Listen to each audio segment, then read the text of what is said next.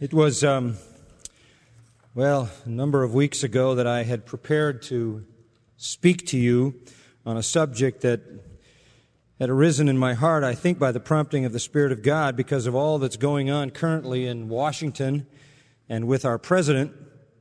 I felt like in the midst of all of the opinions that are being given, someone should stand up and offer what the Word of God says about such things. And so I prepared a message on the destructive sin of lying. In the last several weeks, as a nation and certainly across the world, we have been overexposed to the extensive pattern of deception and lying engaged in by our president. To put it mildly, this is greatly disappointing to all of us who would have hoped that a man of character and a man of conviction and a man of integrity would have arisen to such a prominent and critical place of leadership. What we have come to find out, however, is that we have a man in the White House who has, for his life, a habit in which he has engaged, and that habit is a habit of lying and deception and hypocrisy. Some of that evidence is known to all of us, and there is even other evidence that is known to some of us because of private conversations with people behind the scenes. Suffice it to say, everybody across the world now, to one degree or another, is aware that this is a leader who is a liar. The extent of the lying is amazingly widespread. The president, on a number of occasions, has denied ever encouraging anyone else to lie.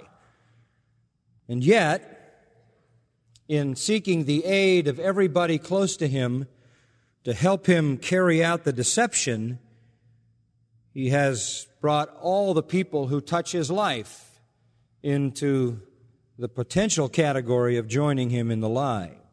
His wife has lied for him, his friends, his cabinet, his White House staff, loyalists, the media has lied for him, congressmen have lied for him, senators have lied for him. He has lied and deceived, and he has embroiled all kinds of people in lies and deception. There has been a great cry in this country about Kenneth Starr, who, by the way, is a very strong and faithful Christian. There has been a cry about the fact that Kenneth Starr has been spending $40 million in this investigation, and we need to be reminded that he wouldn't have had to spend a cent if everybody just told the truth. It's taken $40 million to get through the barriers of deception. In some cases, the people around the president, I really believed him, and they themselves thought they were affirming the truth. There were others who knew he was lying, and they knew they were lying as well. So what you have is a mass of people who either wittingly or unwittingly have become co-conspirators in the deception. Now, the people in this country don't seem to think this is serious, but I'm not really interested in their opinion for the moment. What I would like to know is, what does God think about this? What has He said about it? To put it simply, to have a ruler who is a liar is an extremely serious matter. In Proverbs 29:12, God says, if a ruler is given to lies, this is translated a number of ways, but this is the basic Hebrew of it. If a ruler is given to lies, all his servants become wicked. We would put that in the simple category of birds of a feather, what? Flock together. When a ruler is given to lies, he will accumulate around him people who can tolerate lying. A corrupt leader draws around him corrupt people. Allow lies, and you will be tolerated and surrounded by liars. It's frightening to think about the possibility that the president might remain in office and then to ask the question, what kind of people, given the knowledge of his deception and lies, would want to be a part of his staff? People of truth, people who love honesty, people who have integrity, people who speak the truth. Those kinds of people don't tolerate hypocrisy. They don't tolerate deception. They don't tolerate duplicity, saying one thing to one person, another to another. They don't tolerate lying. Proverbs 13:5 says, a righteous man hates falsehood.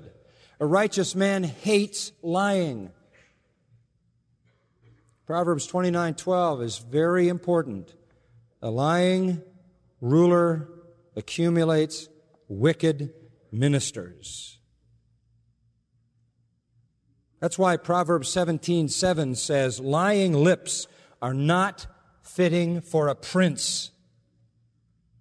It is not appropriate for someone in high levels of leadership responsibility to lie. A known liar, a known deceiver, a known hypocrite, one who can go on an Easter Sunday with a Bible in hand, ostensibly to worship the resurrected Christ in a church, and then return to the White House for an illicit sexual relationship. That's hypocrisy of the worst kind. This is a pattern of deception lifelong. And such a person does not attract around him honest people.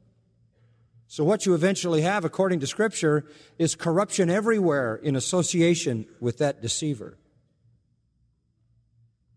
And liars always protect themselves at the expense of others. Proverbs 26:28 says, a lying tongue hates those it crushes. Liars want to crush those who would accuse them. They despise them. They despise those who bear the truth. They despise those who speak honestly. They despise those with integrity. Now, you ask the question, given the fact that we all know of this kind of character, why is it that everyone is in such favor of this man? How is it that whenever a poll is taken, there is such high approval? Why is it that when interviewing people on the street, they say, we don't care what he does, we don't care about any of that, we think he's done a good job? Why does this not matter? I think the answer is in Romans chapter 1. I want you to turn to it. Romans chapter 1 and verse 32. I'm going to start there and then kind of back up and just give a little bit of an overview here. I know some of you are sitting and thinking sort of incredulously as you watch this scenario play itself out on every television station, every radio program, every newspaper, news magazine, and in general conversation. And you keep asking the question, how is it that people can approve of this? Well, there's a pattern in Scripture that's clearly outlined that leads to this. And Romans 1:32 is where you start. It speaks of people who, knowing the righteous judgment of God. Now, we are in a nation that has had a Christian heritage, and for the most part, we know the righteous judgment of God. We know about the Ten Commandments. Most people in our society, if they've been a part of this society any length of time, understand the ethics of the Sermon on the Mount. We know what is called, quote, the Judeo-Christian ethic. We understand the difference between right and wrong. We understand there is a God. We understand that He has written a book called the Bible. We understand that God punishes sinners. We even understand that verse 32 says that those who practice such things are deserving of death. The Bible is not alien to us. It is in the very fabric of our society. While it has been systematically pushed out, it is nonetheless there in the knowledge of this culture. We are those who, knowing the righteous judgment of God, we understand that the Bible says there is sin, and that sin will be punished righteously by God, and that the ultimate punishment is death. We understand that.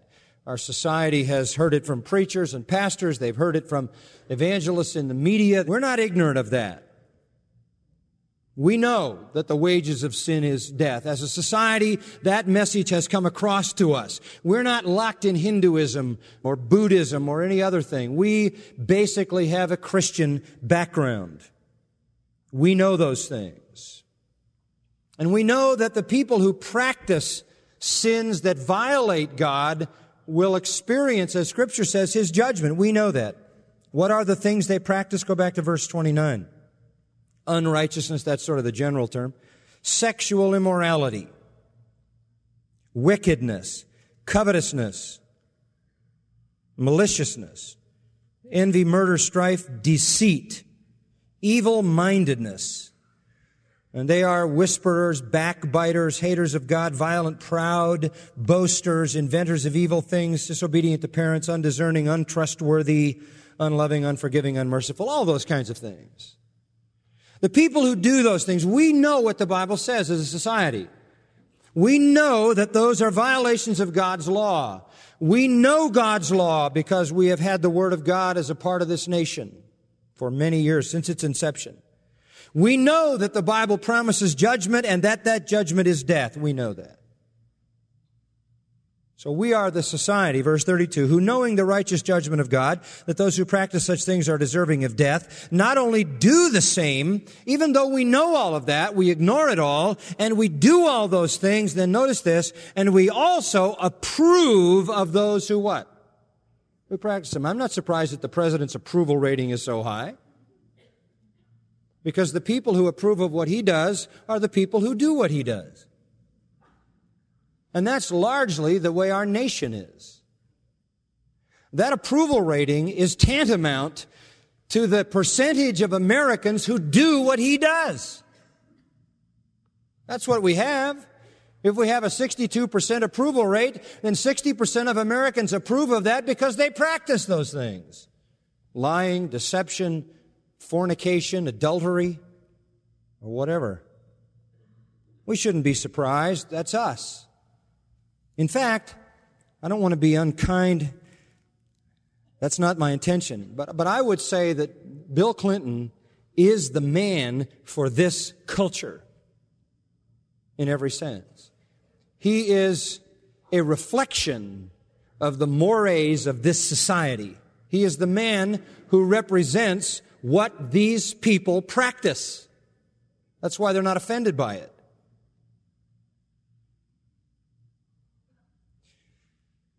How did we get to this place? Well, because of what it says in verses 24 of Romans 1 down to verse 32. Let me show you how we got here. Verse 24. Therefore God also gave them up. Verse 26. For this reason God gave them up. Verse 28. Even as they did not like to retain God in their knowledge, God gave them over, or gave them up. We've got a problem here. God's given us up. That's what it says. When a society reaches the place where all the sins in verses 29 to 31 are normalized, where all those sins are practiced, even though we know the righteous judgment of God and that those who do those things are deserving of death, we not only do them, but we applaud the doing. And it's not just on the Jerry Springer show that we applaud it. We approve of it in the White House. Why? Because it's a reflection of how we behave. That's why I say he's the man for this culture. He's the man for this society. Pro-infidelity, pro-adultery, pro-abortion, pro-feminism, pro-lesbianism, pro-homosexuality. That's what he supports. Why would we be surprised at his behavior? Why would we be surprised that the society, which he's a product of, approves of that behavior? It's like a great, huge national confession that this society doesn't care about God's law. How have we gotten here? Because God gave us up. So what do you mean by that? Verse 24, when God gives up a society, this is what this is talking about, not an individual, but a society, because no individual would commit all of those sins in verses 29 to 31 himself or herself. We're talking about a society here. Here's how it happens. When God gives up a society, here's the progress. Here's the 3-step fall. 1, God gave them up to uncleanness. That's the word for sexual sin. Starts with the lust of their hearts, ends up in dishonoring their bodies among themselves, talking about sexual sin. So the first thing that happens when God gives up a society is a sexual revolution. It begins to honor fornication and adultery. The sexual revolution came to America in the 1960s, didn't it? It's well chronicled in our sordid history that the 60s were the time of the sexual revolution, and supposedly we were to be liberated from the repressive biblical mandates of virtue. The sexual revolution came, and that was the first indication that God had stepped back. God had just let us go. God gave them over means He removed restraining grace. He removed His restraints and constraints and let the culture go. Let the sinner go to the consequence of his own choices without restraint. It didn't stop there. There's a second step in verse 26. God gave them up to vile passions. Now we go beyond heterosexual sin, and the women exchanged the natural use for what is against nature, that is lesbianism. The men, leaving the natural use of the women, burned in their lust for one another, men with men, committing what is shameful and receiving in themselves the penalty of their error, which was due. That, in our time, would be a reference to AIDS, the venereal disease that goes as consequence to that kind of behavior on an individual level. But you have in verse 26 and 27 description of homosexuality, clearly first women and then men. When God gives a society up, the first thing that happens is a sexual revolution on the heterosexual level. The second is a sexual revolution on the homosexual level. And now homosexuality is not only tolerated in our society, it is advocated, it is mandated. It is exalted into the highest places. One of the representatives in the House who stands most firmly with the President, Barney Frank, is a stated homosexual. They're exalted to places of nobility in our society. That's an indication that God has given up. Finally, in verse 28, because God gave them over finally to a debased mind or a depraved mind, they wind up doing things that aren't even fitting. And then it goes on to describe them. The third step is a reprobate mind, a useless mind. It's one thing to plunge into iniquity at the sexual level, but it's even, you say, well, is that worse? Sure. You go from fornication and adultery, passion, run wild in a sexual revolution. You sink deeper into the muck of homosexuality.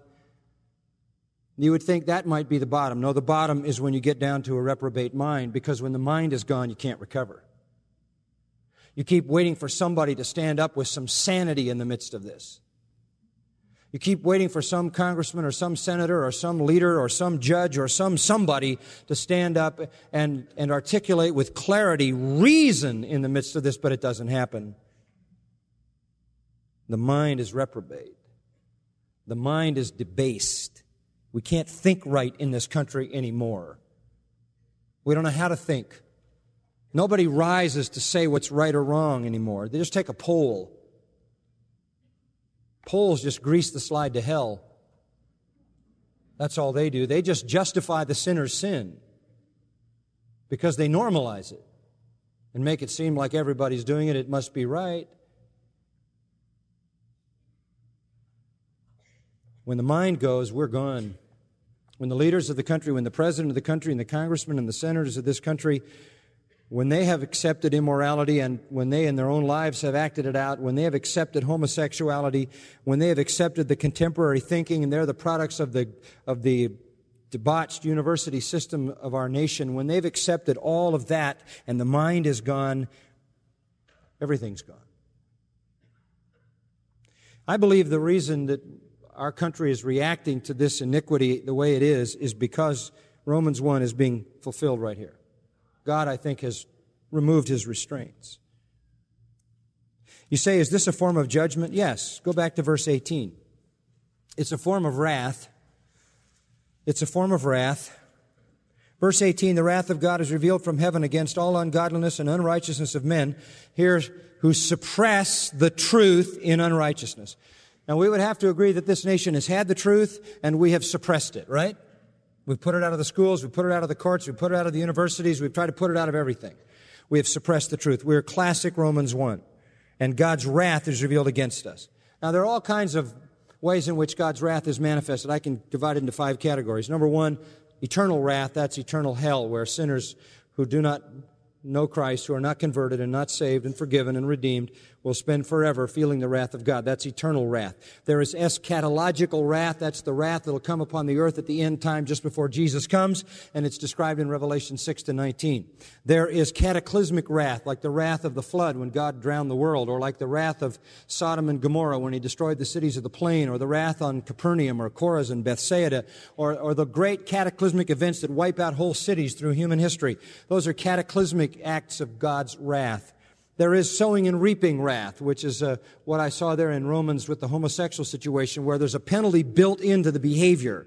You do a certain kind of behavior, and what you sow, you reap. There's a consequent problem that comes with that kind of iniquity. And that's true of all sin. All sin has built-in personal consequences. But we're not talking about that. What we're talking about here is the wrath of abandonment. That's the 5th kind. Eternal wrath, eschatological wrath, cataclysmic wrath, sowing and reaping wrath, and the wrath of abandonment. When God just steps back and says, you got it, you want it, it's yours. And He leaves a society to the consequence of its own choices. He removes restraining grace. Why does He do that? Verse 18, they suppress the truth. That which may be known of God is manifest in them. God wrote His law in their hearts, Romans 2 says. He gave them a conscience. And what can be known of God around them? From the creation of the world, His invisible attributes are clearly seen, being understood by the things that are made, even His eternal power and Godhead. So they're without excuse. You can know the truth of God from conscience and from the law written in your heart and from the creation outside. Just conscience and reason would lead you to the truth of God. And more than that, we've had the revelation of God, the Scripture. Verse 21 says, when they knew God, they didn't glorify Him as God. They weren't thankful. They became futile in their thoughts. Their foolish hearts were darkened. They thought they were wise. They were actually fools. That's us. We bought the evolutionary lie. We've destroyed God. We've rejected Him. We thank Him for nothing. We do not glorify Him. We've suppressed the truth. We have changed the glory of the incorruptible God into an image made like corruptible man. The President said some weeks ago that nobody should be concerned about his sexual sin. It was an issue, he said, between himself, his family, he said, and our God. Let me tell you something about His God. His God is not the God of the Bible. The God of the Bible is not pro-feminism, pro-homosexual, pro-lesbian, and pro-fornication, pro-adultery. That's not the God of the Bible. He's not pro-deception. He's not pro-lying. You see, He has the same God that all who reject the true God have, and you can meet Him every morning. He's there in your mirror. And He espouses exactly what you believe. And His rules are the rules you want Him to have. And His approach to life is just exactly the way you want to live it, because you've created Him in the form of corruptible man. Unregenerate people meet their God in the mirror, but He's not the true and living God. That's why we're where we are in this society today, and I'm not a bit surprised to see the ratings and the approvals as high as they are for the President, because we are a society, I believe, experiencing the wrath of abandonment by God, who has stepped back and let us go the way that we have wanted to go. The universities have complied, the schools have complied, the courts have complied, and the slide continues. This is the wrath of abandonment.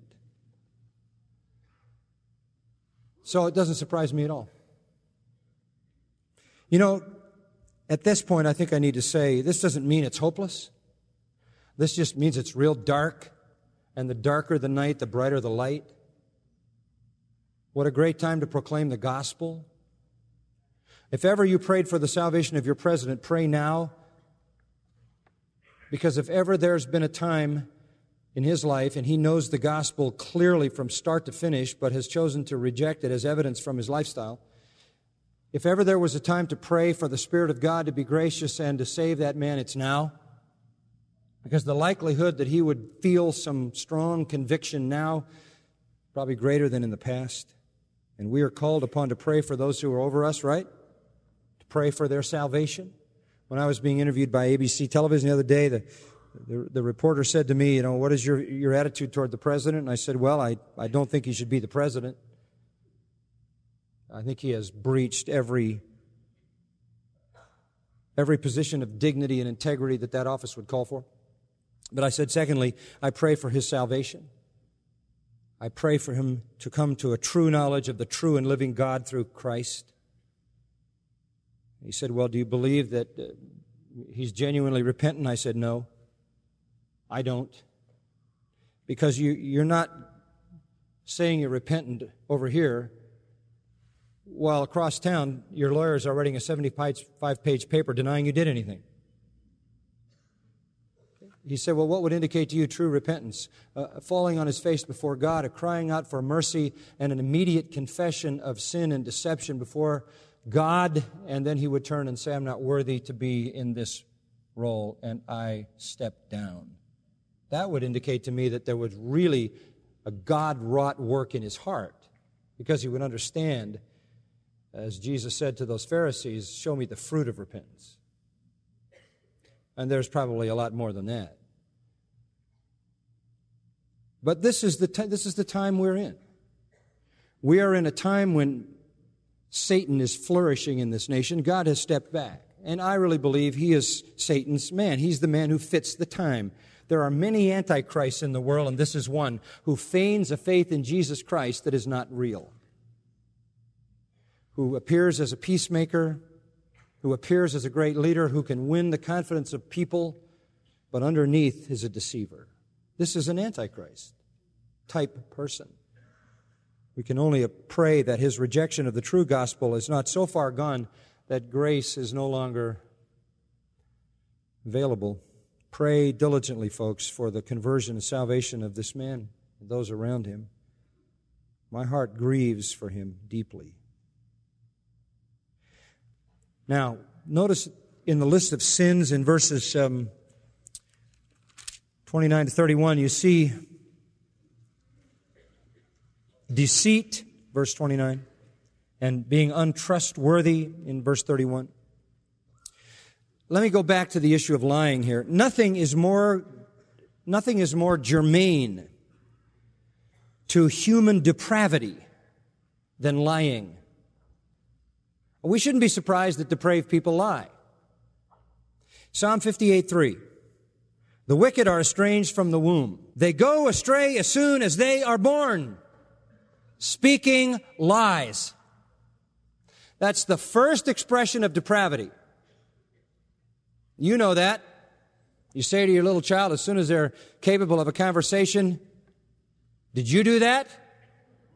Something somewhere is broken or shattered or whatever, and inevitably they'll point to somebody, the little sister or brother. No, he did it. I mean, lying is just endemic. Nothing is more germane to human depravity than lying. The wicked are estranged from the womb. They go astray as soon as they're born, and it first shows up because they speak lies. In Romans chapter 3, if you go over a couple of chapters, in verse 10, there's a description of depravity here that has several borrowed verses from the Old Testament sort of strung together, most of them out of the Psalms. It says, there's none righteous, no, not one. There is none who understands, none who seeks after God. They've all turned aside, together become unprofitable. There's none who does good, no, not one. That's sort of a general description of the broad sweep of the condition called fallenness or depravity. But its first expression comes in verse 13. Their throat is an open tomb, and with their tongues they have practiced what? Deceit. They open their mouth, and it's like the poison of a snake. The mouth is where depravity shows up most clearly, and it shows up in deception. I'm not surprised that unregenerate people are liars and deceivers. That is the most germane behavior to human depravity. Taking it further, you're not only dealing with human depravity in this matter of lying, but you're dealing with an identification that Jesus makes in John 8:44 that's very familiar. God identifies himself always with truth. God is truth. But there is one who has a kingdom and subjects and children, who is known because he is a liar. And Jesus identifies him in John 8:44. He's talking to the religious leaders of Israel. This was an incredible assault on their self-righteousness. He says to them in verse 44, "You're of your father the devil." Something they probably thought they would live their whole lifetime and never suppose that anyone would say to them. You're of your father the devil. And then he describes further what that identification means, or what the resemblances are. He was a murderer from the beginning and does not stand in the truth, because there is no truth in him. When he speaks a lie, he speaks from his own resources, for he's a liar and the father of it. You're liars because you're part of Satan's family, and he's the arch liar. God is truth and Satan is a liar. To lie is to identify then with the worst of human depravity. To lie is to identify yourself with Satan. This is a deep and endemic problem here. Wherever you have a child of Satan, that's an unregenerate, unconverted person, depraved, you're going to have a person prone to deception and lying. This predisposition to lying fits the proud, sinful heart of a child of Satan. And of course, to keep a facade, there's an effort to cover up, to avoid embarrassment, to find honor, to be self-protective, to avoid shame and accountability, while at the same time engaging in the sin that is loved. No, we're not surprised. I'm not surprised that you find lying and deception. I'm not surprised that you find a society that tolerates it. That's the Romans 1 society.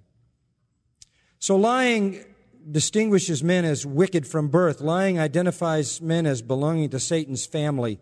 Lying is an essential part of fallenness. Lying also demonstrates utter disregard for God. I won't take the time to go through it, but throughout the Old Testament, you have this little phrase, lying lips. And wherever it appears, it's linked with disdain for God. Disdain for God. You could really care less about God, about God's love for truth, about God's requirement for truth. There's a disdain for that and a love of lying and deception. It is an abomination to God. It is a blasphemous thing.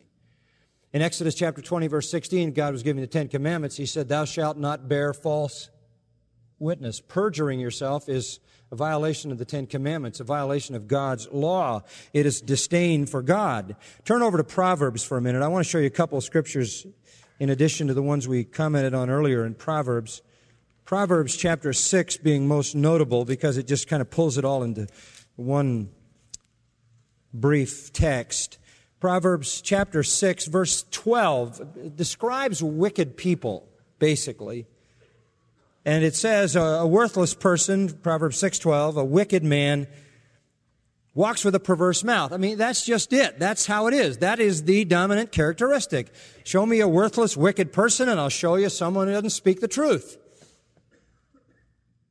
And his deception is carried out in a myriad of ways, not only out of his mouth, but with his eyes and his feet and his fingers. This is the deceiver using whatever body language, giving signals with eyes and hands and shuffling feet, winking, whatever it is, to deceive one person in the presence of another. Deception is most characteristic of wicked people. And I'm going to tell you something next Sunday, too. It's a very, very important thing to remember. Listen to this. This is only a preview of what you're going to hear next Sunday when we get to Jeremiah 5. But listen carefully.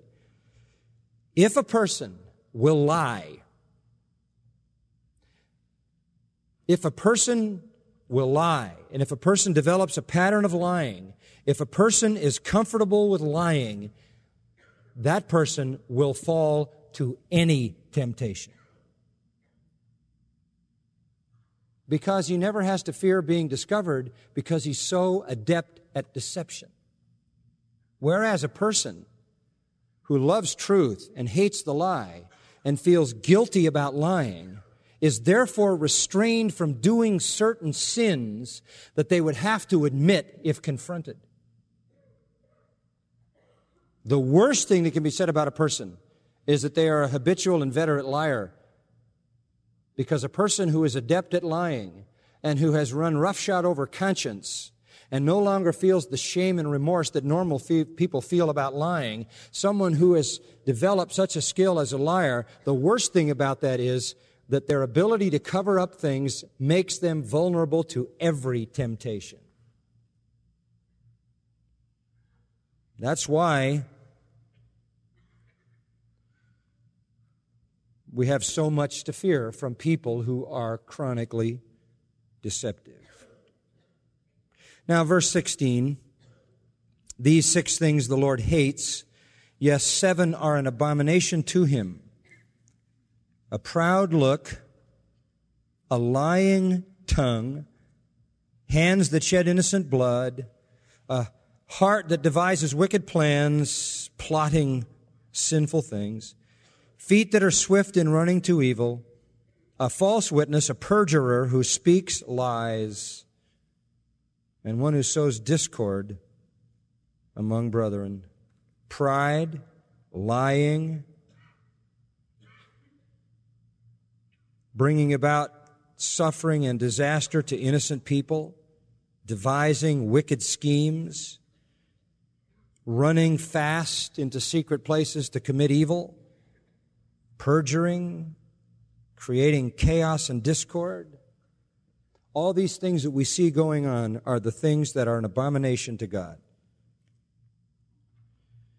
Because God is truth. Proverbs 12, just the last one we'll look at in Proverbs, verse 22. Lying lips are an abomination to the Lord. Same thing. But those who deal truthfully are his delight.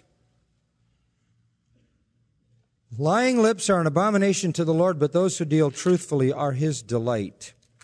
That wonderful Psalm 119. Just 2 comments. Verse 29. Psalm 119, the psalmist prays, "Remove from me the way of lying." Folks, you need to pray that prayer. I don't want to apply this to somebody else. I want to apply it to you. Remove from me the way of lying. And in verse 163 of that same psalm, I hate and abhor lying, but I love your law. Let me tell you, as a Christian, you ought to speak the truth every time your mouth opens. No deception, no hypocrisy. Lying is contrary to everything that represents God. Lying is contrary to God's nature.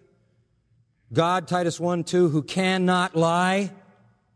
John 1:14, Jesus Christ was God in human flesh, full of grace and truth. John 14:6, I am the way, the truth, and the life. Scripture calls God the God of truth, Psalm 31:5. It says in Exodus 34:6, He is abundant in truth. It says in Psalm 108:4, His truth reaches to the clouds. That is to say, He is universally and limitlessly true. John 17:17 says His word is truth. Psalm 119:160, your word is true from the beginning. And 2 Samuel 7:28, you are God and your words are true. And you know, it goes even beyond that. To say that someone is truthful is more than just to say they speak truly. Truth in the Bible is a quality of persons primarily and of propositions secondarily. Truth means stability, reliability, firmness, trustworthiness, the quality of a person who is entirely self-consistent, who is sincere, who is real, who is undeceived and undeceiving. And God is such a person. Primarily. And then secondarily, everything He says propositionally is a reflection of that consistent truthfulness. That's why God can't lie. Sinful man, on the other hand, is a liar. And listen, all of human life is just filled with lies. Our whole society is built on lies. Well, we're starting to begin to find out that as this backlash comes and they start investigating everybody else in Washington, they just uncover one thing after another. Well, if they keep going, folks, I hate to tell you this, but the whole thing could come down. Telling the truth could grind this nation to a halt. Our society, frankly, is so dependent on lying that if it suddenly turned to telling the truth, our way of life would collapse. If all the politicians immediately spoke the truth, if all the advertisers immediately spoke the truth, if all teachers everywhere spoke only the truth, if all people in business told their customers and all salesmen told their buyers the truth about everything, you know what would happen? The whole system would come apart. You say, well, I'll never live in a world like that. Yes, you will. If you're a Christian, it's called the millennium. Christ will rule with truth. Boy, that'll be different. So many lies are piled on top of lies, on top of lies, on top of lies. So many organizations, businesses, economies, social orders, governments, treaties are built on lies that if everybody started telling the truth, the whole system would disintegrate and everybody would be so mad at the truth they heard they'd kill each other. We'd fall into an unbelievable anarchy of resentment and animosity that would know no bounds. And it'd be a worldwide massacre in the chaos. It would be unimaginable. I guess what I'm saying is mankind in his fallen condition has always been a liar. There's never been a time, however, in my lifetime, and I've been around a while, I'm still in my 50s, but barely. I've been around a while. I've never seen a time in my lifetime where lying has been so acceptable. Doesn't even matter at all. And beloved, let me tell you something. In the darkness of this time, the light better shine clearly, right? So let's be honest. Let's get rid of the hypocrisy of our lives. Let's not be part and parcel to all the myriad, endless deceptions that make up the world in which we live. Let's speak the truth. Let's not be double-minded or duplicitous, saying one thing to one person and another to another. Let's be truthful. Let's be honest. Let's have integrity. If we say we believe it, then let's hold to that conviction strongly enough to live it and proclaim it. Be truthful. God is true, though every man a liar. And God loves truth. And you are people of the truth, are you not? Being sanctified by the truth. Let's take the truth, let's live the truth, and let's proclaim the truth to a world that's just literally held together by lies. This is our calling. I just am praying that maybe this whole thing could be an unbelievable wake-up call to this society to chase it back toward truth when the house of cards built by lies begins to collapse. But let's be people of the truth. And let's pray for those who are in leadership that God would, in a marvelous, powerful movement of grace, expose their sin to their own hearts and grant them faith in the gospel of Jesus Christ. Well, that was the introduction. Now, next week is Jeremiah 5, so you be here. Fabulous chapter. Read it this week, and you'll be ready for it next week. Father, thank you for your word and giving your word to us. These are shocking times of grave disappointment to us who had hoped better things for our children and our grandchildren and ourselves, who had hoped that all this Christian witness, all this Christian proclamation, all the books and tapes and radio and television and all of this would have had some effect, and yet we can sense that you have just turned this nation over. This is not eschatological judgment. This is not eternal judgment yet, so this is still an opportunity for us against the blackness of this hour to be people of the light, people of the truth. Help us to speak truth in love, with grace,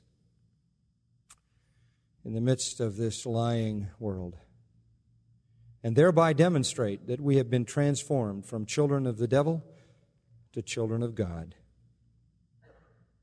That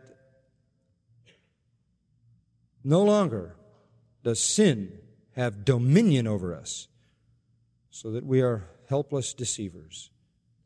But that dominion has been broken by the mighty power of Christ, and that we can now speak the truth. Raise us up as a great generation of people of the truth to bring the message, God's message, the message of salvation to this deceived and deceiving world. We thank you for that privilege in Christ's name. Amen.